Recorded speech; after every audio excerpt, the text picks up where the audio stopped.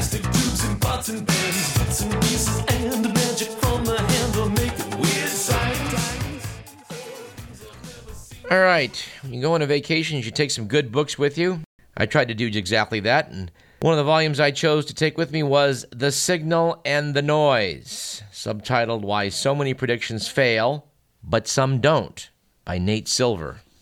This is a work that's worth talking about at some greater length in some future shows. Nate Silver is a statistician, writer, and founder of the New York Times political blog 538.com. He was also the developer of a system of forecasting baseball performance, PECOTA, and was named, I guess it was last year, as one of the world's 100 most influential people by Time magazine. It's a 400-plus page book, but all I want to talk about today in relation to science is Chapter 4, which included some information which this correspondent found highly provocative. It's a book about predictions, good predictions and bad predictions, and Nate Silver in this chapter talks about predicting the weather. In fact, he starts by talking about Hurricane Katrina.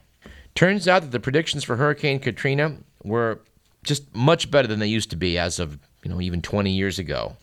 In fact, the National Hurricane Center nailed its forecast for Katrina. It anticipated a potential hit on New Orleans almost 5 days before the levees got breached. They concluded that some version of the nightmare scenario they'd been contemplating for some time was probable, just 48 hours away. The problem was not everyone listened to the forecast. About 80,000 New Orleanians, almost a fifth of the city's population, failed to evacuate, and 1,600 died as a consequence. Of course, part of the fault, it turns out, is on Ray Nagin, New Orleans mayor, who waited almost 24 hours to call for a mandatory evacuation, even though the National Hurricane Center and weather people were advising him strongly to do so days before. So yeah, I guess the takeaway lesson at the beginning of the chapter is that a forecast doesn't do much good if no one's willing to listen to it. But Mr. Silver points out that the National Weather Service and the National Hurricane Center, etc., generate weather forecasts by using supercomputers and just doing, trillions and trillions and trillions of calculations. But what I found really astonishing was that when you look at like a 10-day forecast, it turns out that a 10-day forecast, using all the data you can cram into a supercomputer, is in fact less accurate than just using historical climate data to make the prediction.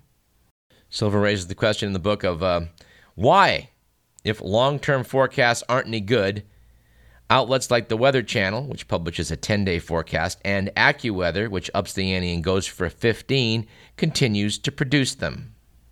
And they quoted Dr. Bruce Rose, who's the principal scientist and vice president at the Weather Channel, saying that, making such a long forecast doesn't really do any harm, and if the ugly truth be told, the statistical reality of accuracy related to forecasts isn't necessarily the governing paradigm when it comes to commercial forecasting. It's more the perception of accuracy that adds value in the eye of the consumer. Now, it turns out that the government, when it makes predictions about weather, is pretty darn good at it, and they bend over backwards to make sure that politics doesn't influence those predictions. But when we talk about media bias, we generally are thinking about things like politics. You wouldn't think there'd be a media bias in weather forecasting, but it turns out there is. For example, as opposed to the National Weather Service, for-profit weather forecasters rarely predict an exactly 50% chance of rain, because that seems wishy-washy and indecisive. So they flip a coin and round it up to 60 or down to 40. Even though this makes the forecast both less accurate and less honest. Note Silver, most commercial weather forecasts are biased, and probably deliberately so. In particular, they are biased toward forecasting more precipitation than will actually occur, what meteorologists call a wet bias. In fact, the further you get from the government's original data, and the more consumer-facing the forecasts are, the worse this bias becomes. So yes, it turns out that forecasters quote, add value, unquote, by subtracting accuracy. Now, Mr. Silver took a look at the numbers and reported them on this chapter to note that, for example, the Weather Channel will fudge under certain conditions. Historically, when they say there's a 20% chance of rain, it has actually only rained about 5% of the time. The Weather Channel admits it does this and explains that it's got economic incentives. People notice one kind of mistake, the failure to predict rain, more than another kind, the false alarm. If it rains when it isn't supposed to, they curse the weatherman for ruining their picnic, whereas an unexpectedly sunny day is taken as a serendipitous bonus. It isn't good science, that's for sure, but Dr. Rose told Silver that if the forecast was objective, if it has zero bias in precipitation, we'd probably be in trouble. But it turns out, if you really want to get some bad weather forecasting, skip the Weather Channel and go to your local TV station. In fact, he cites a study by a man named J.D. Eggleston, who is helping his daughter with a school project on weather forecasting, and he found the data that emerged so interesting he put it on the Freakonomics blog. Noted Silver, the TV meteorologists weren't placing much emphasis on accuracy. Instead, their forecasts were quite a bit worse than those issued by the National Weather Service, which they could have taken for free from the internet and reported on the air. And he notes Silver, they weren't very well calibrated. Citing the station in Kansas City, they noted when the meteorologist said there was a 100% chance of rain, it failed to do so a third of the time. And the forecasters made no apology for it. One of them told Eggleston, there's not any evaluation of accuracy in hiring meteorologists. Accuracy is not a big deal to viewers. Silver notes the attitude seems to be, this is all in good fun. Who cares if there's a little wet bias? Especially if it makes for better television. Silver decries the fact that this logic is circular. TV weathermen say they aren't bothering to make accurate forecasts because they figure the public won't believe them anyway. Silver notes the public shouldn't believe them because their forecasts aren't accurate.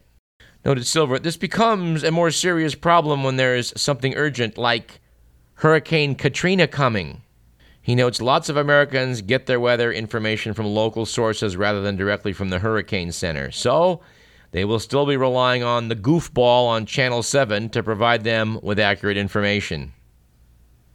Anyway, I guess the thrust of this chapter is something we've said on this program for a long time. If you want to get some accurate news, don't expect to get it by watching television, especially local news.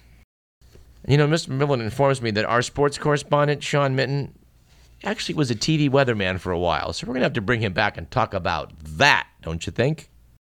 We don't know if he has any stories like that of David Letterman, who started out as a TV weatherman back in Indianapolis. In fact, I had a friend here in Sacramento who grew up there and said she and friends would watch the local news just to see how Letterman would do the weather. He did famously predict at one point that there would be hail the size of canned hams, which I guess does explain my friend Robin and her friends used to get stoned and watch David Letterman do the weather.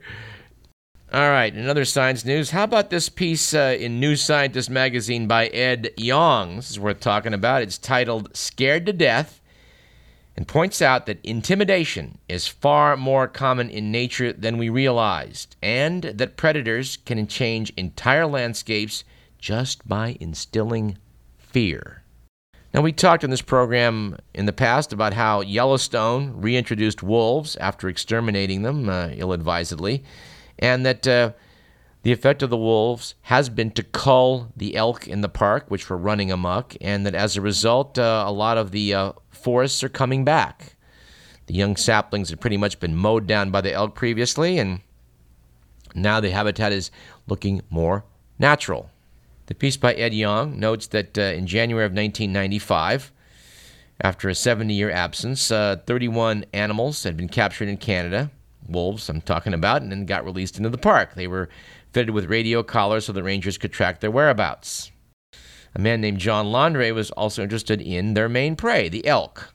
Noting all the damage done to the park's trees, Mr. Landry wanted to know how they would fare now that their old nemesis was back, and by the second year, the answer was obvious. In the parts of Yellowstone the wolves hadn't yet reached, female elk grazed peacefully while their calves jumped about, noting it was a scene out of Disneyland. But in areas where wolves had colonized, things were different. The calves were pinned to the sides of their ever-wary mothers. For Landry, it was a light bulb moment. He realized the wolves don't just kill elk, they also change the deer's behavior without even lifting a claw. Their mere presence, perhaps their scent in the wind and tracks in the dirt, creates a perpetual state of apprehension in their prey. Seen through the eyes of an elk, the physical terrain is overlaid with a mental map of risk. This caused Landry to coin the term landscape of fear. It turns out to be a valid concept with a lot of application. In fact, time and time again, it has emerged that the greatest effect predators have on their prey is not through their direct slaughter, but through intimidation. Since the 70s, studies have shown that predators can force prey to mount costly defenses, such as moving into poorer habitats and being so relentlessly vigilant they do not have time to eat enough. Researcher from Montana State University, Scott Creel, took a look at the elk populations and noted that when wolves were around, they more than doubled the time they spent on watch. They also moved away from the grassy fields they prefer into the wooded areas that offer more protection but less food. These changes slashed the amount of energy they were getting by about a quarter, with dire consequences. Creel saw dramatic declines in calf numbers and knew that the wolves were not directly responsible because they rarely kill young elk. Today, the population stands at just over 6,000 elk, down from 19,000 in the elk's wolf-free heyday. And getting taller trees now with less elk grazing has had a ripple effect. With taller trees, the beaver are now thriving, and by damming more rivers, they're turning more of the landscape into an ideal habitat for birds, amphibians, fish, and more.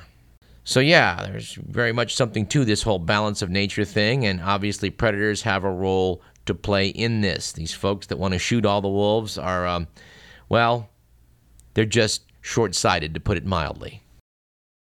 All right, final item. A report by the New York Times says that in its early stages, hoarding begins with an inability to throw away junk mail, newspapers, and magazines. Noted the Week magazine, stacks of paper and junk turn into towers, and over time, hoarders find it increasingly difficult to throw anything away, including garbage. Once considered rare, hoarders make up 3 to 5% of the U.S. population, and more than 85 towns and cities have established task forces to deal with the hoarders in their community. The piece notes that extreme clutter takes over people's homes. It buries ovens, showers, and beds. Utility bills get lost, and the water and lights get turned off, leading to unsanitary conditions and an alarming number of fires, generally started by candles lit in place of electricity, which can engulf neighboring homes. Piece notes that many hoarders strongly resist any help with their problem. Quoted one as saying, "A therapist told me I should at least throw out my papers, but I couldn't. There were checks in there somewhere." Well, maybe, but probably not. So I guess as we close today, we would encourage all listeners to please sort your checks out from your junk mail.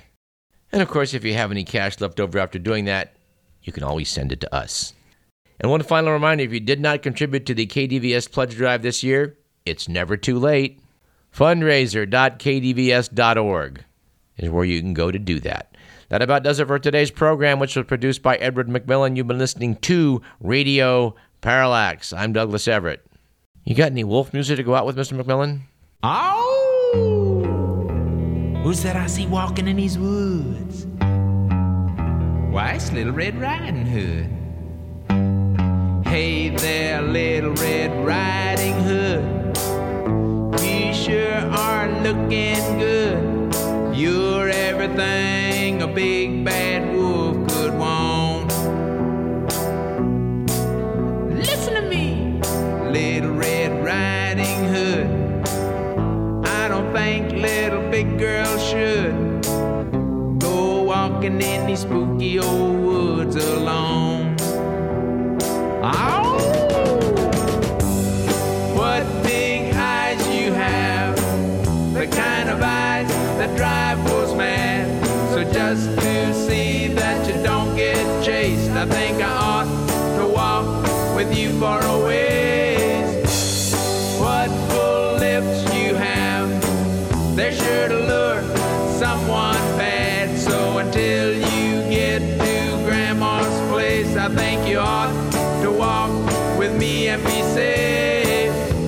I'm gonna keep my sheet suit on till I'm sure that you've been shown that I can be trusted walking with you.